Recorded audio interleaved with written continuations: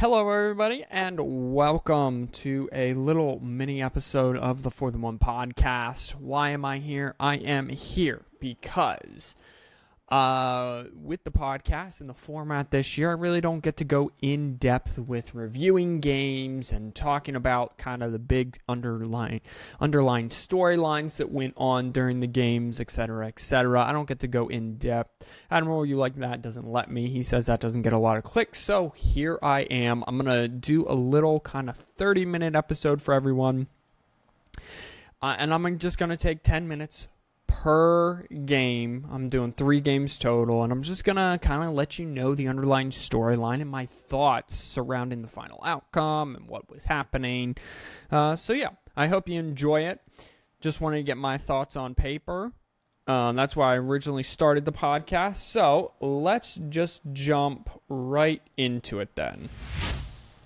Ooh, that's a good noise. We will start at noon with Florida State and Clemson. Number 4, Florida State went into Death Valley.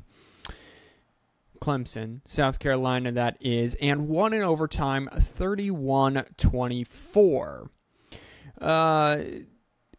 We will start with some box score and then roll in to kind of my overall thoughts. So Jordan Travis, 21-37, 289, 2 touchdowns. Florida State only ran the ball for 22 yards total. Meanwhile, Clemson, Cade Klubnik had a great day. He was 25 of 38, 283, 1 touchdown. And Clemson as a team ran the ball 41 times for 446 yards. Clemson really outplayed Florida State for the majority of this game. There was some question marks kind of down the stretch, particularly in overtime. Derek Riley called kind of a run-pass option play, and it was 3rd and 1. They were already down 31-24 because Florida State had just scored in overtime. 31-24, 3rd and 1. It was Cade Klubnik could either hand the ball off to the running back or swing it out to the outside. And he decided to swing it out to the outside when all they needed was a yard. And as I said, to that point, they had already rushed for 146 yards, 3.5 yards a carry. So that ended up losing a yard. It was then 4th and 2. They have to go for it in overtime. 4th and 2. Ball gets batted down at the line of scrimmage. Game over. And the Clemson dynasty is done and over with. So a couple of things here. Florida State has started slow every single game this year. They were down at halftime to LSU, first game of the season. Second game of the season, Charleston Southern. Close game at halftime. Close-ish game at halftime. Last week, Boston College comes roaring back after a slow start by Florida State. They put it on them, and then Boston College comes rolling back, and they only end up winning by 2. At the end of one, it was 3-0 Clemson. At halftime, it was 17-14 Clemson. At the end of the third quarter, it was 24 all, and then neither team scored in the fourth quarter. So what does that say about Florida State? I think what it says about Florida State is they're still trying to learn how to be elite.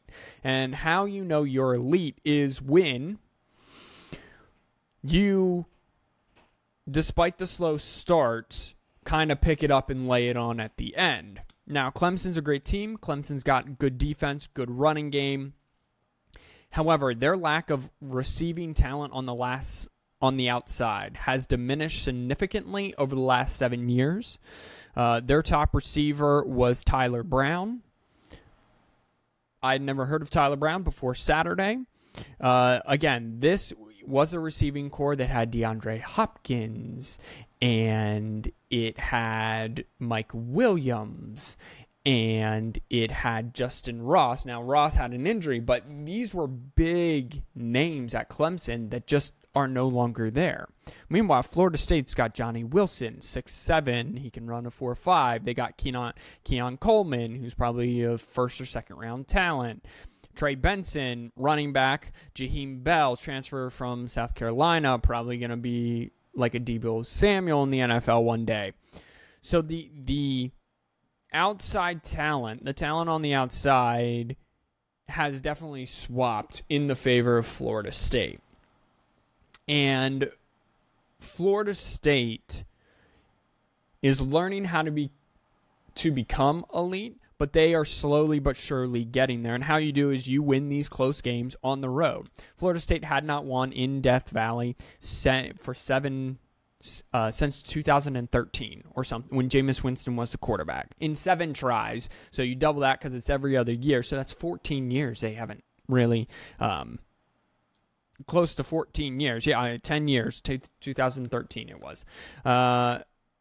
So Florida State learning how to become elite. Clemson, again. Clemson's identity was always in the quarterback run game and then having big wide receivers on the outside. That is no longer it. It is now strictly trying to run the football with their running backs. Their offensive line is not conducive for that. Their quarterback is a willing runner, but that's just not in the game, and now they don't have talent on the outside. Clemson's always going to have a great defense, but could this be one of the final years of Dabo Swinney in Clemson? Absolutely. I can absolutely see that. I don't think, with the realignment that's going on and the playoff going to 12 teams, that the boosters at Clemson, I know he's probably owed a lot of money, will have that much faith. I know he's won 2 natties, but really, he did it with 2 classes. He has the class that won the first national title was the winningest Christian Wilkins, Dexter Lawrence. That was the winningest group of Clemson he had. And since they've graduated, now 6-7 years ago, Clemson has slowly been declining. If he doesn't have an elite quarterback, if he doesn't have the Taj Boyds going way back, and then the Deshaun Watsons, and then the Trevor Lawrences, it really exposes some of the holes that hide within the Clemson Tigers program. How can you fix the Clemson Tiger program in a jiff? Very easy. Transfer portal. They have not gone to the transfer portal at all. Dabo Swinney is all about family, keeping players in-house, recruiting, keeping those recruits in-house. However, it's not working, clearly. So he's got to go. He's got to get some receiving talent for the outside. He's got to get some offensive line help ASAP. And really, that's it. It's the receiving talent on the outside and the offensive line. They're awesome on defense. Again, they held Florida State to 22 yards rushing on 20 attempts. That's 1.1 yards average-wise, a carry. They're good on defense. They've always been good. They're still recruiting at a high level there. They will get the quarterback because they will get a 4.5 star quarterback. They will get running backs. Will Shipley, Phil Maffa, they both had good days. They kind of split carries, but they were very productive. They just need help at the receiving position and along the defensive line.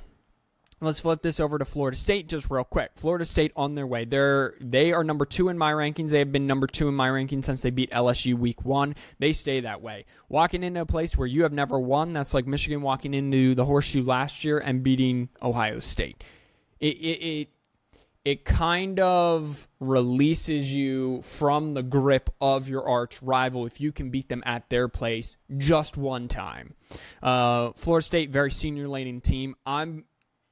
ACC all of a sudden is fun. Duke's fun. Notre Dame, I know they're not an official ACC school, but they play an ACC schedule, basically. They're fun to watch. We'll get into them a little bit later. Florida State, though, is the cream of the crop right now in the ACC, but be on the lookout for Miami, who Florida State plays later this year, because Miami is also 4-0, beat Texas A&M, and they're coming. They have kind of that late 90s, early 2000s swagger back just a little bit. You don't want to go full-blown cocaine Miami, but you do want maybe a little Sudafed in the system to get you all revved up. So let's switch over to another game, shall we? And we're going to switch over we're going to go from Florida State and Clemson, and we're going to talk about what happened at night in the gaze of touchdown Jesus in Notre Dame, South Bend, Indiana. So Ohio State ended up winning this game 17-14. They won on a last-second run in the end zone. So a couple things here. I was hoping to do this little episode with not CFP insider Roberto. He couldn't make it, unfortunately, so I'm here. But I feel like, and I wanted to get his opinion on this, I feel like Notre Dame, specifically Marcus Freeman, lost this game more than Ohio State won it. Couple things. So down the stretch, there's 2 minutes and change left. Ohio State has one timeout. They're in the process. They just 2 previous plays, run. They burned it. They call screenplay. The screenplay gets blown up by Ohio State. It falls incomplete, stops the clock. Ohio State saves their timeout. Ohio State gets the ball back and is driving. And then Notre Dame gets pressure on Kyle McCord at about the Notre Dame 20-yard line because they're in the process of going in to score. Kyle McCord throws the ball away. It's intentional grounding. That's a 10-second runoff. There were 15 seconds left in the game. That would have put it at 5 seconds. One last play from the 20-yard line for all the marbles. I like Notre Dame's chances, but who knows? But because they had the timeout, you can call the timeout to stop the 10-second runoff. So that's what they do. Now they get 2 plays from the 20. So they throw a pass. It gets caught. Emeka Buka was outstanding this game at the 1. They run down. They spike it. 2 plays later, they run it in. So there's your first mistake. Throwing the screen pass instead of just running it there on 3rd down with 2 minutes and change left. Your second play is the last play of the game. Notre Dame, when they played Tennessee State, got caught. They let Tennessee State score a touchdown because they only had 10 men on the field. Okay? You're allowed to have 11 on defense. You're allowed to have 11 on offense. Can't have 12. You can have less than 11. You just can't have 12. That's a penalty. Well, they line up last play of the game, or Tennessee State, they get a touchdown, 10 men on the field. Last play of the game, 10 men on the field for Notre Dame. And where that 11th player would have been was right where they scored the touchdown. So I felt like Notre Dame lost this game more than Ohio State won it. Now let's get to the Ohio State side. Kyle McCord was fine. I think he will grow into a good, if not great, quarterback at Ohio State and for the Big Ten up in the coming years, and Ohio State will be just fine. They ran for 126 yards on 27 carries. Travion Henderson really ripped off one long 69-yard run. And other than that, he only had 35 yards outside of that 69-yard run. So Notre Dame's defense, very good. Ohio State's defense, also very good. They did not allow the explosive play to Sam Hartman. Audric Estime only had 70 yards on 5 yards a carry average. They allowed 176 yards rushing, but they kept the big play of Notre Dame down, which is what they struggled with last year, which is why they lost to Michigan. And they were able to come away with the win. I think Notre Dame and Ohio State's defense, very, very good, and we learned that they were both very good. However, if you've seen the Ryan Day rant after post-game, he said Lou Holtz, who was a former Notre Dame head football coach, he said that Ohio State is not a tough team. That's why they lost to Michigan past the 2 years. That's why they lose to Alabama. And that's why they lose to Georgia, because they're not a tough football team. Ohio State went on a rant and said, we are a tough, this is a tough football team. I can't believe he would say that. They barely got it in on the last play against 10 men. There's something playing in my ears. They barely got it in on the last play against 10 men. I mean, it was barely that the ball crossed the plane, okay, against 10 men. Also, before the snafu by Notre Dame with 2 minutes and change to go, what led to that drive was Ohio State was driving, decided to go for it on 4th down, 4th and 1. They line up with 2 tight ends, 2 receivers, and a running back. Maybe a 3rd tight end. So you think, okay, tough football team. Ryan Day is a tough football team. He's going to run down Notre Dame's throat. Well, what happens? He sends a Mecca Ibuka in motion behind the quarterback who's under center, runs right behind him, hikes the ball, hands the ball off to Mecca Ibuka, who goes sideline to sideline. He's not going north and south trying to get he is trying to get the first down, but he's trying to go all the way around the offensive line. That's not what you do if you're a tough football team. Love it or hate it, Michigan on 4th and 1 will line up with 3 tight ends and a wide receiver and Blake Corum in the backfield, and they will do this halfback dive play until it fails. And it's failed twice this year so far for them on 4th down. But they are running it up the middle because they are a tough football team. Ohio State did things in this game that proved that they were not tough. They went for it on 4th down twice in Notre Dame territory, did not convert. You're a tough football team, and it was 4th and short both times. You're a tough football team. So am I buying that the Ohio State team is tough? No. Am I buying that the Ohio State offense, when it faces a great defense, is good enough to win games? I'm not. Again, same thing can be said for Notre Dame. Am I buying that the Notre Dame team is tough? I am. But am I buying that they are smart enough to win a national title? Absolutely not. Twice, 10 men on the field. 12 men, I get it. Someone gets a little hyped up. 10 men, absolutely not. Do I believe that the Notre Dame offense is good enough to win a national championship? No, I don't. Because you only get 14 points after you were getting 40 a game. Also, play calling, second half, Audric Estime, and that vaunted Notre Dame running game gets going, gets clicking a little bit. And then all of a sudden you go away from it. Again, right, wrong, or indifferent, Michigan will bang their head.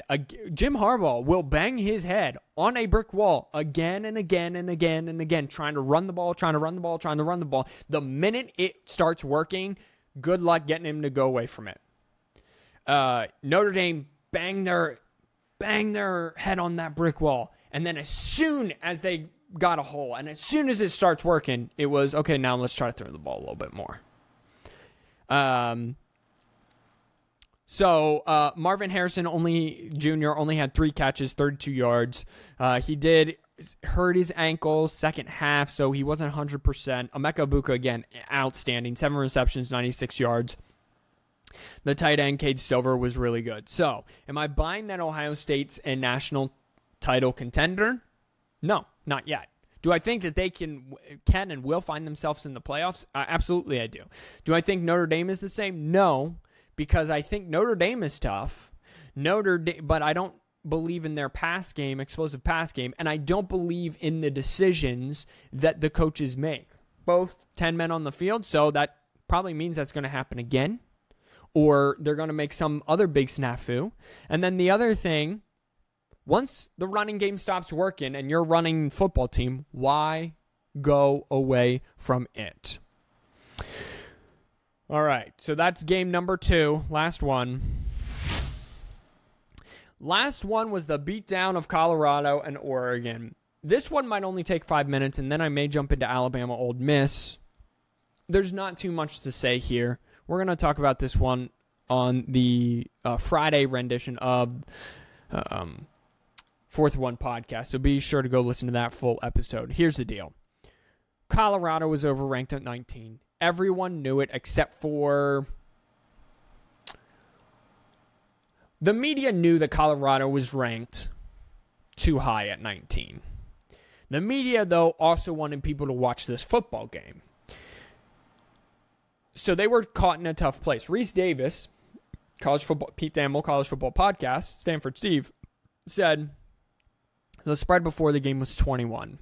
He said, they're all like, dude, I just can't do it. It's Oregon. They're laying the points with Oregon laying the points. It was very clear and evident early on that Oregon was the better football team. Shedeur Sanders dropped back.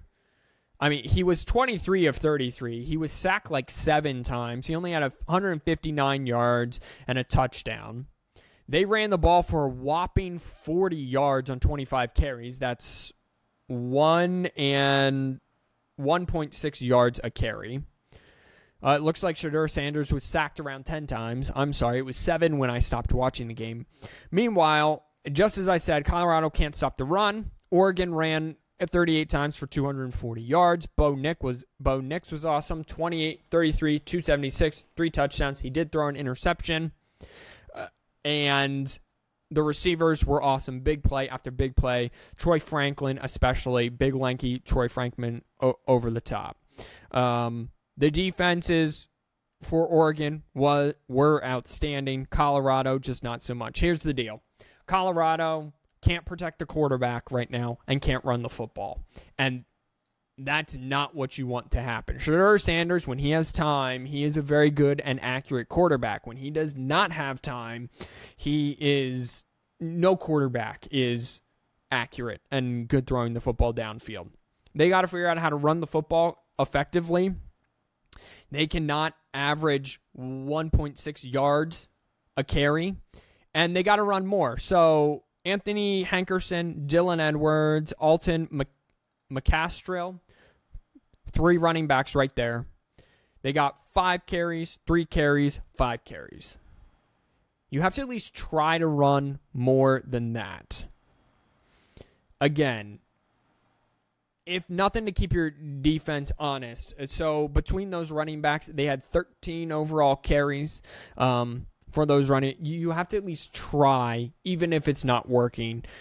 Again, Oregon, Bucky Irving, Jordan James, Noah Whittington, those were top 3. 10 carries, 7 carries, 8 carries. I mean, Bucky Irving had 10 carries for 89 yards. That's basically 9 yards a carry, 8.9 for those of you that can do math. Oregon is a legitimate title contender. Their offense with Bo Nix, he's been in school for 5 years, 3 years Oregon, 3 years at Auburn, 2 years at Oregon now. Their defense under Dan Lanning, Colorado again could not run the football, so there's the 42-6 score is probably not indicative of what it could have been. It could have been much worse. Against a team that can run the football, so the pace, this probably is a 35-28 to 10-14 sort of game, where they're still outmatched, and you can still see one team's better than the other, but the pace is kind of slowed down a little bit.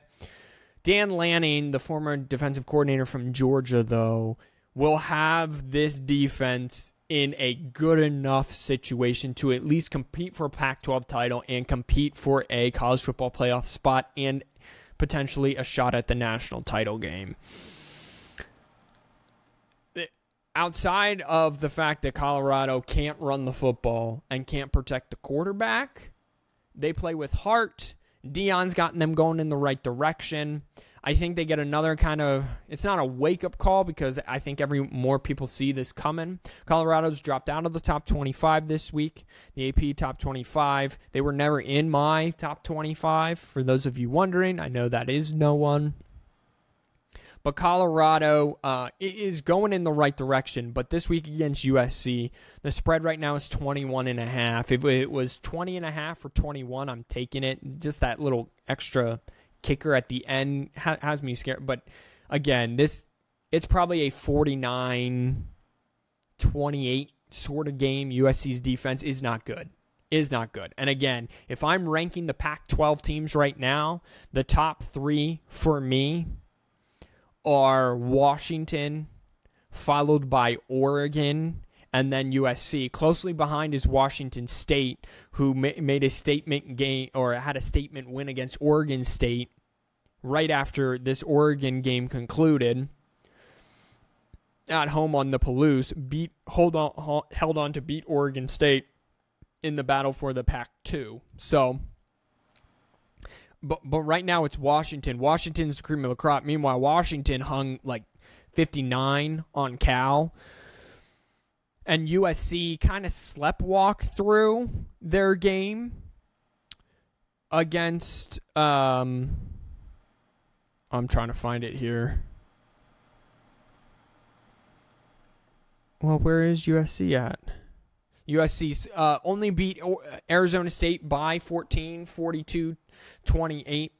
It was only an 8-point game at halftime. It was a 7-point game in the third quarter, and then USC scored 15 straight. Meanwhile, the Washington Huskies put 59 on Cal, 24 in the first quarter, 21 in the second, and then 7-7. The only concern for me is that Washington's defense at times, if Michael Penix eventually does not throw for 400,000 yards in a game and is moving the football consistently, is your defense still going to be good enough? I mean, like USC's, like if Caleb Williams is not scoring 42 points a game, that defense is not as half as good as it is, and it's even not all that good. Washington also, again, 30 carries, 140 yards, but their main running back, Dylan Johnson, had 10 carries for 66 yards. They're just not consistent with keeping with it, but they haven't had to play a game where they've had to consistently try to run the football. Pac-12 is amazing right now. Pac-12 has 3 teams in the AP top 10. They have 3 of the top 5 in my top 10, Washington, USC, and now Oregon. As a last hurrah, this is the best way that this conference could do it. Just real quickly, I'm going to take you around. Michigan, they're winning games, but they're not doing it flashy, and I don't know if that's a good or a bad thing. They won 31-7. It was 14-7 at halftime. Rutgers scored basically on one play to start the game, and then Michigan scored 7, and then 7 in the second, 10 in the third, and 7 in the fourth. One of those scores was a pick 6 by Mike Sandersale, or it's only 24. Like it's good, but they still haven't covered the spread yet this year. However, I will say this. Jim Harbaugh back on the sideline. The offense, J.J. McCarthy was taking the checkdowns.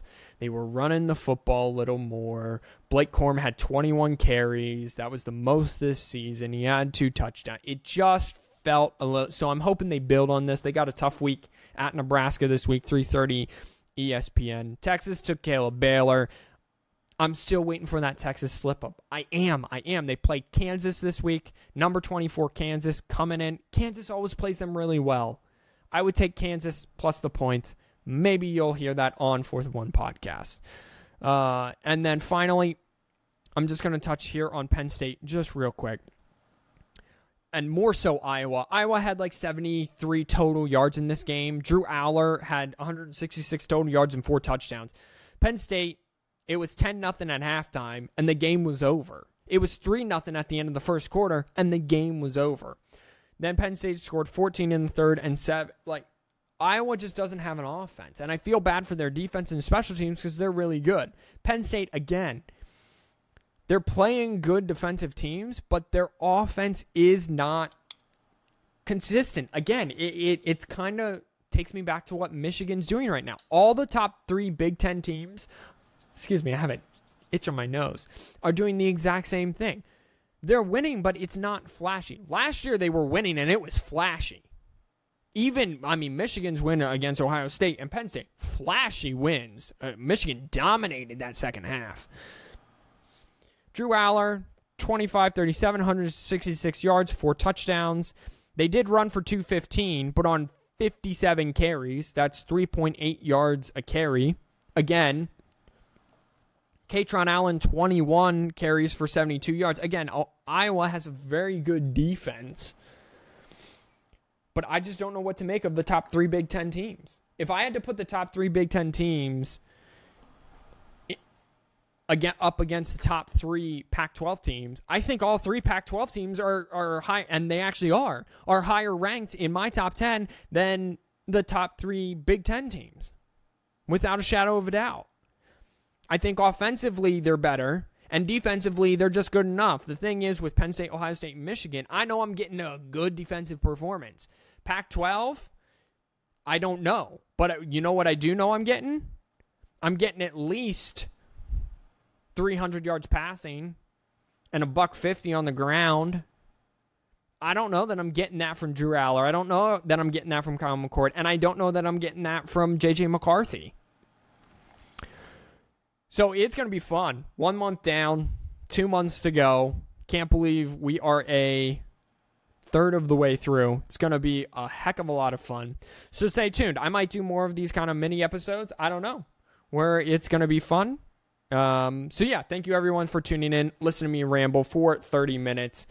Go check out go check out last week's episode of 4th and 1 Podcast. Go check out what will be this week's episode on Friday of 4th and 1 Podcast. Follow us on Instagram at 4th and 1 Podcast. My wife, her picks are fire right now. She's 10-3 on the year. Okay, she's very good. And that's it. Thank you everyone for tuning in. We will see you. I will talk to you all later on Friday. God bless you. God loves you. Wash your hands, you filthy animals, and peace out.